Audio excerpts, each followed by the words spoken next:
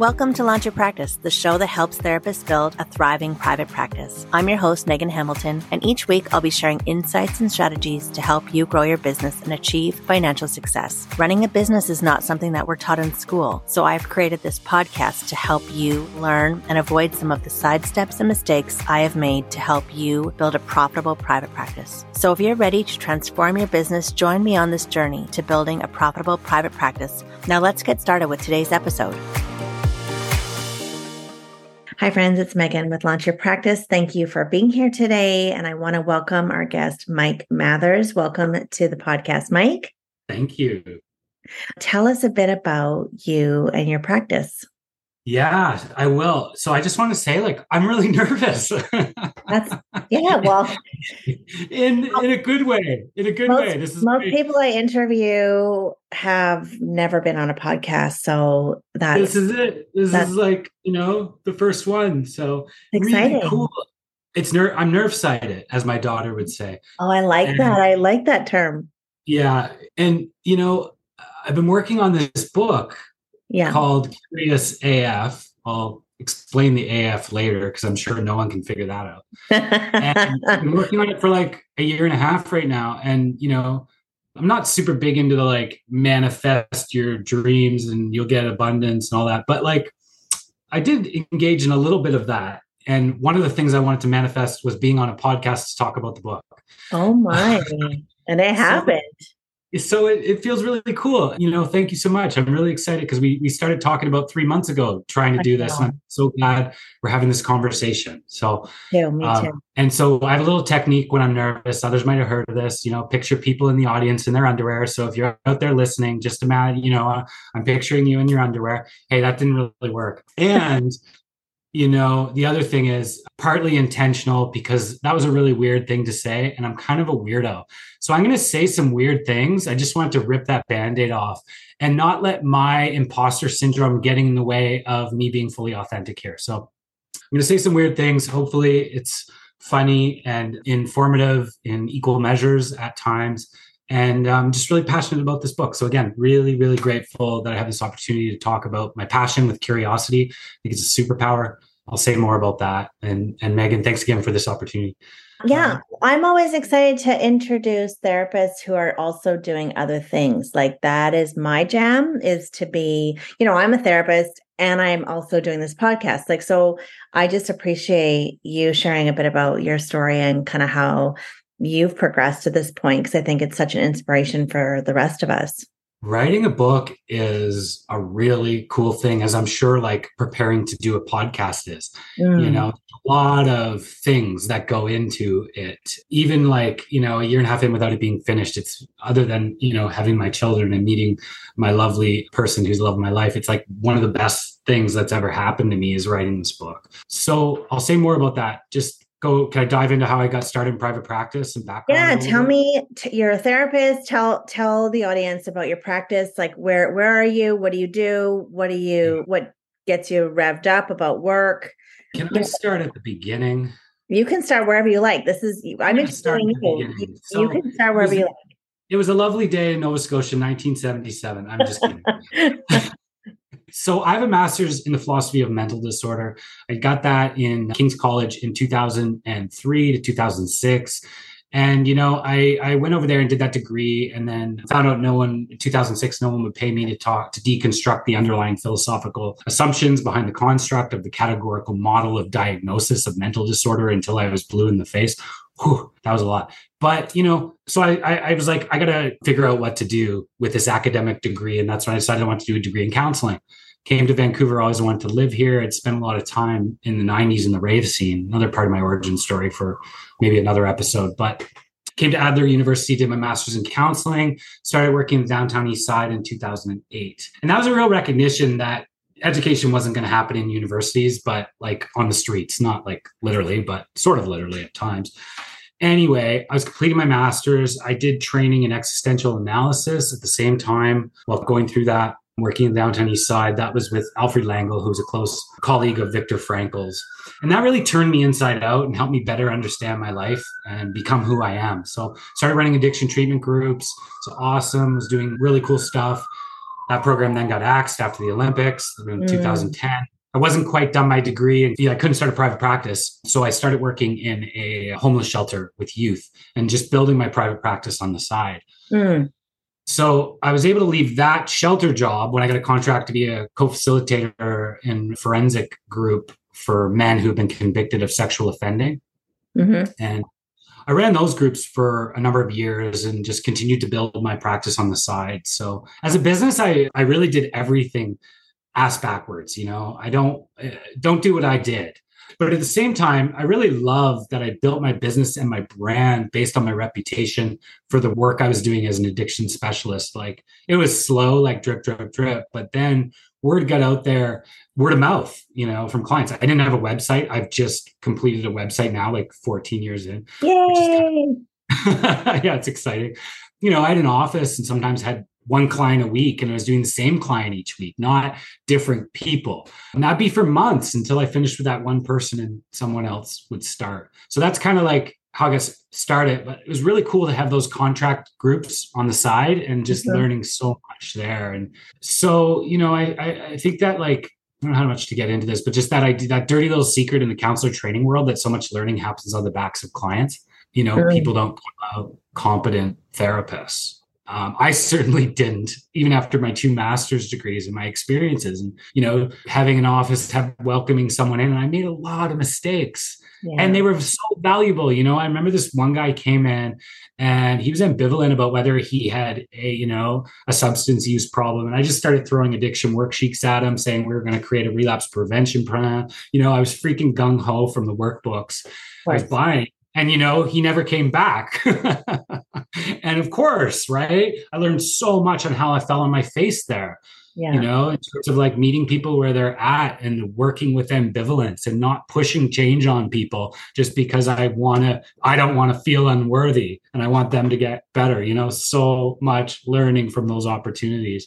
And so my advice or my motto for novice therapists or people just starting out is to really just get the piece of paper, get out there and then you can really start learning and find a really good mentor because that's the best thing for you and the people that you serve in the future. So totally.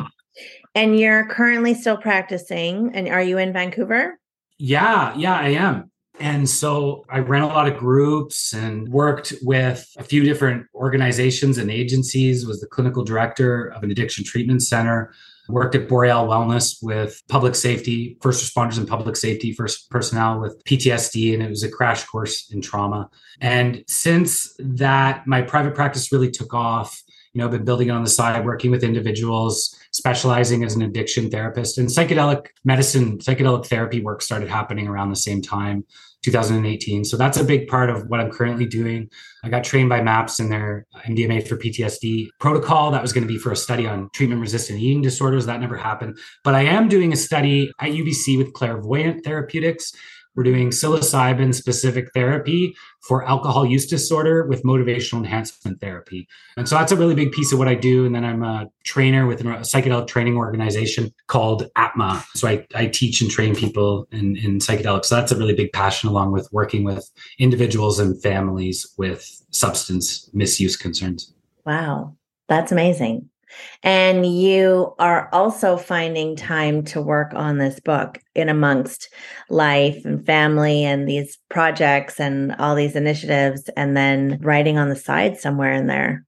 Yeah. That's been that process, just I've learned so much from falling on my face with that, I don't have time to write. Okay, well then write when you have 20 minutes, I'm up 6 a.m. My kids aren't up yet. I'm having a cup of tea and at the table, so many mornings, at least having a great time writing. We'll see if it's great, useful stuff and makes a difference in people's lives.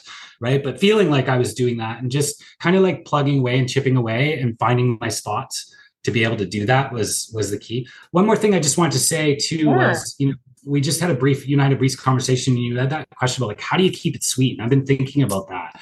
And I thought that was a really cool question.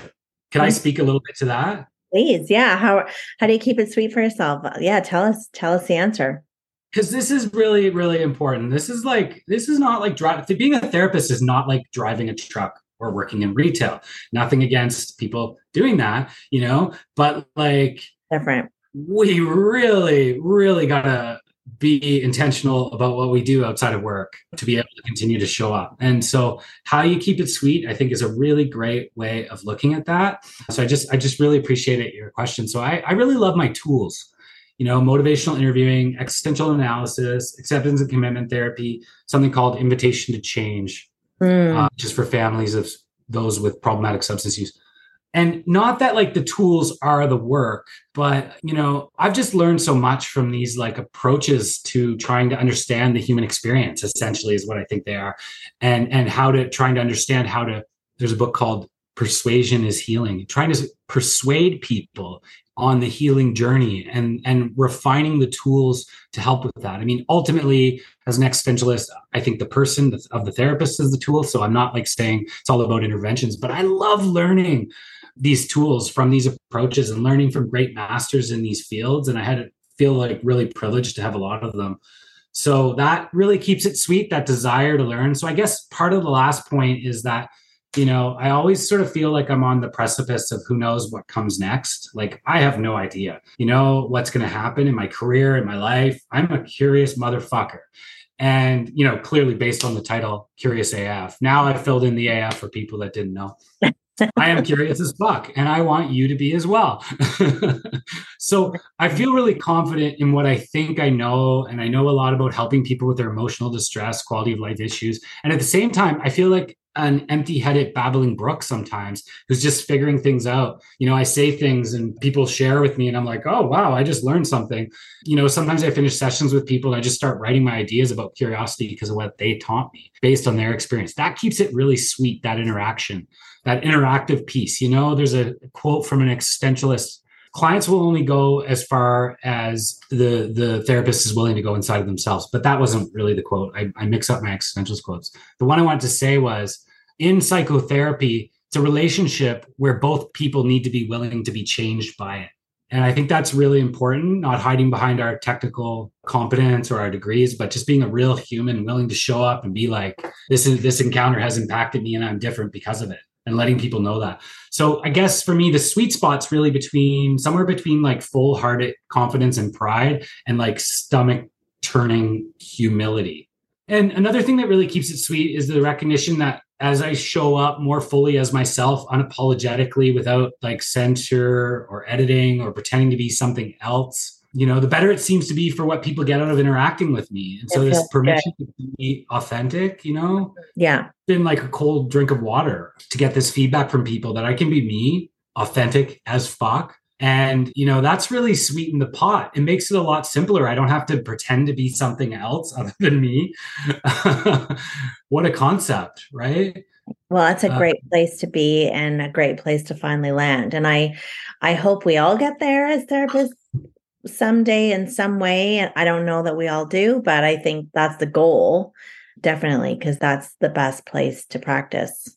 Yeah. And it's shifting ground. Like, I don't think it's ever like somewhere you arrive. And this will really get into things we're going to talk about around this concept of unconscious unworthiness. Like, I don't think we ever attain worthiness, knowing what I think I know about the human brain and nervous system and the attachment system and evolutionary dynamics that have shaped us to be the creatures that we are. So I just don't think but certainly as something to aim for and land on more of the time and to experience that sweetness. Yeah, that's totally something that can be enhanced for sure. And this really gets into the idea, that started our desire to have this conversation around the myth of imposter syndrome. You reached out to me and you're like, yes, I heard you had some things to say about imposter syndrome. We get on the phone and I'm like, yes, it doesn't exist. Dun, dun, dun. This is the big one. Yeah. We're dropping the ball. Yeah. Yeah. And, and I mean, I think the phenomena itself is real. I just don't think it's a syndrome, but it really comes from this idea that if we're seen fully as we are, we will be rejected. And so really keeping it sweet for me is, just running a training group in psychedelic assisted therapy. I get so emotional sometimes. I'll just start crying about something. I mean, to be clear, I also sometimes cry during toilet paper commercials. So it can happen at the drop of a hat, but just kind of going with it. It could be something personal I'm revealing to a group about my journey around my pain. Or it could be professional, just being like the devastation of the human rights violation that we call the war on drugs. And it'll just bring me to tears. And I keep speaking and going with passion and conviction as a result. I still feel a little bit like I exposed something. But then later, this happened again and again now that I got feedback that people were inspired to learn something because I was willing to show my heart. So that comes from the existential training I'm done, but it didn't come easily. I've really worked on cultivating self-acceptance and a close relationship with my feelings and just letting it all hang out. And there's so much freedom in that, especially when I get these disconfirming experiences from others, that I feel vulnerable or weak or inferior or exposed or something wrong with me, but I don't get rejected, quite the opposite. And then there's this like feedback loop of self-acceptance and external validation that just seems to be a relief after, spending a lot of my life struggling with unworthiness and inauthenticity, which like makes me want to cry right now. It's really powerful stuff. It's been a long journey to get here. Yeah. So with all this said and kind of the history and where you came from and starting out, like, why write a book now? Like how did this start? Oh gosh. Before we get into the content of the book, because like we want to talk about that and that's really important, but how did this come to be? Sorry, I just realized something. I don't know if you can see it, but this piece of paper right here. So for years, this is hilarious. I just look back and I'm like, oh, that's why I keep that. So I was doing this work with clients around curiosity and just kind of noticing this it's a life-changing superpower. And it started to crystallize this process that I was calling radical curiosity. And that probably has been since about 2014. I've been calling it radical curiosity, or just like thinking of it as radical curiosity. And then it really started to crystallize as a process. I'm not really sure when, but just I started to realize, wait, you're doing something. It's something. It's a thing. And then I, carried this idea that I wanted to write this book. So I guess it's been going on for about 10 years. But then I was like, for about, 4 years ago, I was like, I really want to write a book. And I started talking about it. And then with my partner, one night we were just doing what we do, hanging out. Oh, she's a psychedelic artist, by the way. This is her work. Beautiful. Liddy Love on Instagram. Well, we'll tag her in the show notes. We'll tag Cool. I'm glad I wore the shirt. So her and I were talking, and all of a sudden, like that piece of paper, these points just like came out, and it was just like, and she wrote it down, and it was radical curiosity, a pathway to love and acceptance, well-being, also known as Wellness Evolved. And my practice is Wellness Evolved. So, and then I wrote 8 points that were like 8 chapters, and like that was 4 years ago. And then I didn't do anything for like 2 years with that piece of paper, or a year and a half. And then like one night she was just like, when are you going to start writing this? Like, I'm mad at you. Get going. And then I just started, and I went to a writer's retreat at Xenia on Bowen Island. Amazing, amazing writer's retreat. We should tag that too. Sure. There's a process they do. I can't remember the name of it right now, but that was instrumental. So I went there in Valentine's Day 2022 and just started writing. Wow. And that's the story of that. Then as I was starting to write it, because I think this is, I've been tracking this concept, radical curiosity, Tara Brach, Radical Acceptance, one of my favorite books. I love that book, life-changing, big foundation of this process. I like to think of my work sometimes as like Tara Brach with more fucks. And the unedited version. So then there was like, she came up with radical self-compassion. Other people were doing this. Radical honesty is a thing. And I was like, oh, radical curiosity. And then I kept checking. No one had written a book called Radical Curiosity. And then right as I was starting the book, I checked and someone had written a book called Radical Curiosity. And I was like, oh, shit. Yeah. And then that's where Radical Curiosity, this process, started to become curious as fuck. And so I'm really grateful to the person who wrote Radical Curiosity because, Curious AF is definitely what this is supposed to be.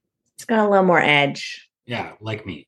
Which is amazing, which I like the edge. I think as therapists, it's nice to see therapists with a bit of edge, a bit of difference, a bit of... Just be fucking real. Like, be a human. Don't like play the role of a therapist who's human. It's really hard for people. Yeah. So I forget that it is sometimes, but it wasn't easy for me to learn to be myself either. So good reminder. It's a long road for many, and you're on it and you're doing this amazing work. So tell us, you decided to start it. It was a process in getting going. Dive into it. Sure. So the other thing I want to say was like, I couldn't figure out the style, like the tone at first, my voice. I was like, what is my voice? Like, is it like this sacred stuff like Tara Brach that I really love? Or is it this like irreverent stuff like Mark Manson where it's like, the existential irreverence with humor and dirty jokes? Well, yeah, your writer's voice is going to differ from like your therapist's voice or your adult voice or, the voice. Well, actually, you know what? I mean, kind of, but it sort of doesn't really and my children's swear jar is a testament to that. They get a lot of ice cream from all the fucks that I have to give.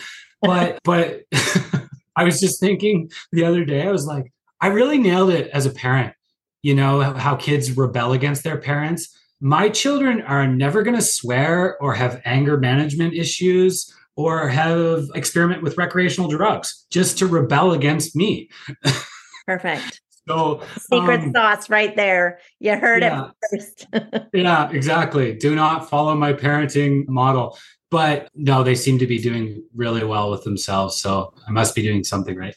But in terms of the voice thing, like I was like, is it sacred or is it irreverent? And then it just kind of hit me. It's sacred irreverence. And it was like, I can be both. I think I struggled many years of being like, am I like a kind person or am I a jerk? Like, which one is it? I can be unkind to people, but like, I'm really kind. And then it was like this tug of war in my head. And, I remember just being like, wait, there's space in me to be all of those things and I don't have to limit myself. And so it was similar with the tone. And yeah, I think like loving irreverence or sacred irreverence is really my voice in the ways I show up in many different areas. So that was really important and helpful to figure it out, like what the tone was. And so, yeah, can I jump in a little bit and tell you a little bit about the book? Please. You're still writing it. Is that right? I'm still writing it. I'm like, I've got 140,000 words, which just boggles my mind that I've done this. Wow. That's amazing. And it's not about the word count, but like, again, now we're talking about imposter syndrome. You're getting into writing a book and you're like, holy shit, I'm writing a book. You're great. I love it. This is fun to talk to you. Yeah, no, it's like, I don't have anything to say. How dare I try and write a book? Like who's going to read this? Who's going to read it? Right. By the time you're at 100,000 words, if not well before then, it's no longer about, I have nothing to say. Now, the question of who's going to read this is still there, but it's no longer like, have I got something to say? So that like has been really wonderful to experience that. But it's also now, it's not about word count and getting more words. I've got to like find out how to like eliminate like 60,000 words that are just, the best advice I got, it was from, sorry to interrupt, cut you off there, but the writer's retreat I did at Xenia on Bowen Island, Angeline Toth, who's an author and just a fantastic human being. She runs that retreat center. She taught us like, write it forward. That was the first thing, write it forward. And that means just like, get it out. Don't censor, don't edit. Don't worry about if it's good. Write, blah, blah, blah, blah, blah. Just write it forward. And like, I started to do that. And that's how I found my voice. That's amazing. And it fits with what I like to tell my clients and what I like to tell my kids. Anything worth doing well is worth sucking at first. And why we struggle to do that and why people struggle to do that, again, it's getting this idea of unconscious unworthiness, I think, which has become a really big part of the book and what curiosity can do. So stop me at any point if I'm going too fast or throwing too many things at the wall. Can we make that agreement? Agreed. No problem.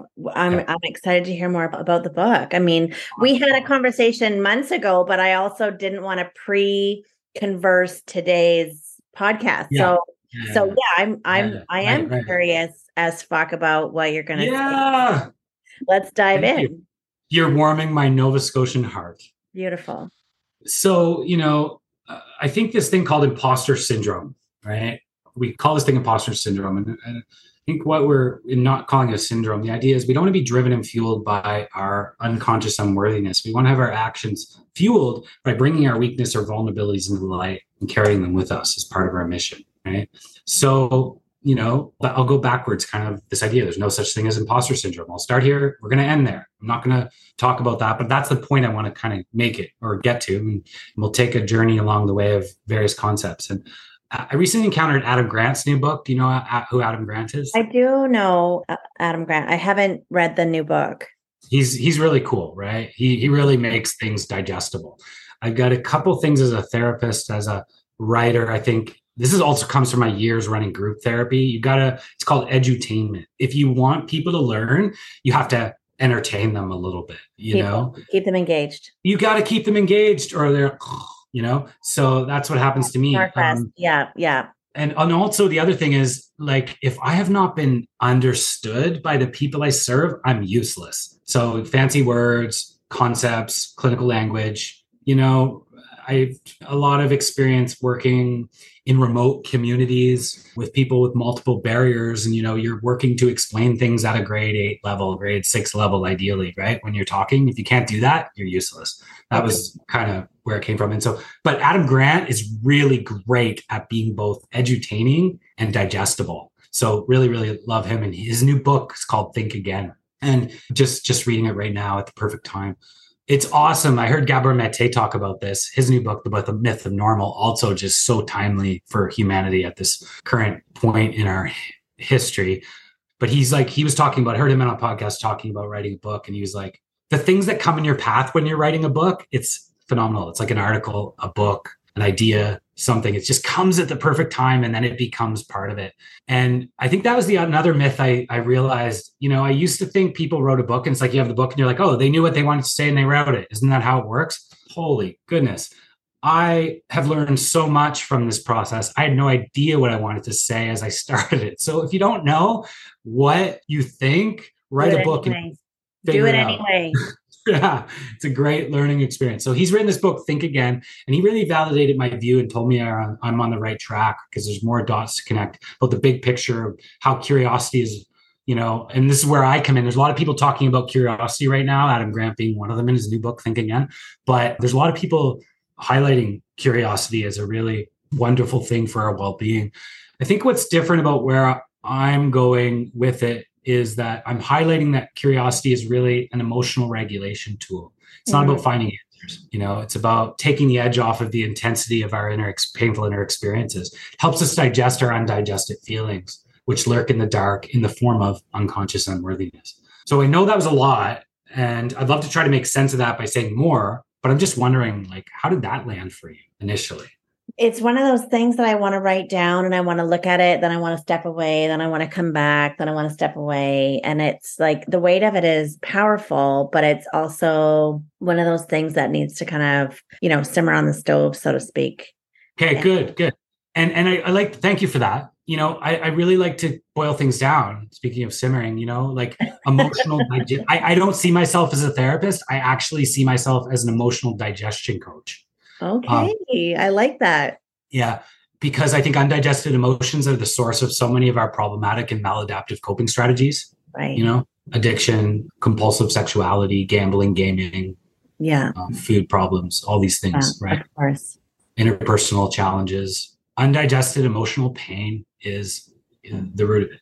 And it's driven by this unconscious unworthiness. And so anyway, I won't go too deep into it now. Let's kind of go big picture now, if that's okay. Yeah. Step back. Okay. So, but first, this is wild. I was on Bowen Island.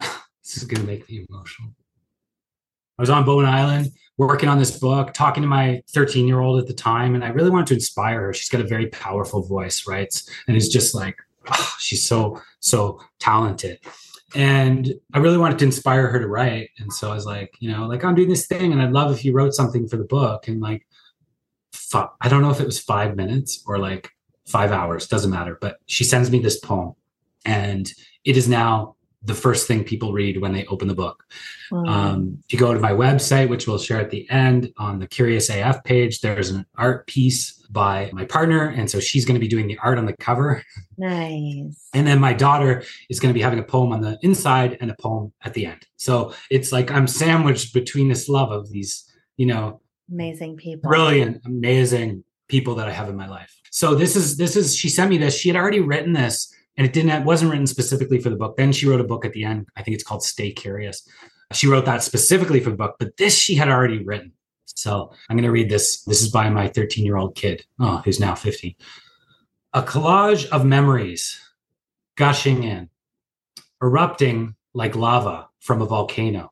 A touch can amaze or burn, anger or enjoyment, fury or optimism. You decide. You possess it. You control it. It's under your authority. Use it or not, it will always be there. And if you prefer to ignore it, it will use you. Wow. So if you understand that poem, you do not need to read this book. That's how, please read it anyway. But when she sent me that and the fact that she had already written that, I was like, there are no accidents. But really what that is about, I think, is this idea that curiosity is an emotional digestion tool. Mm-hmm. And in the book, I might have got this from Acceptance and Commitment Therapy, but I talk to people about their PIE. PIE stands for painful inner experiences. Painful inner experiences are thoughts, feelings, memories, sensations.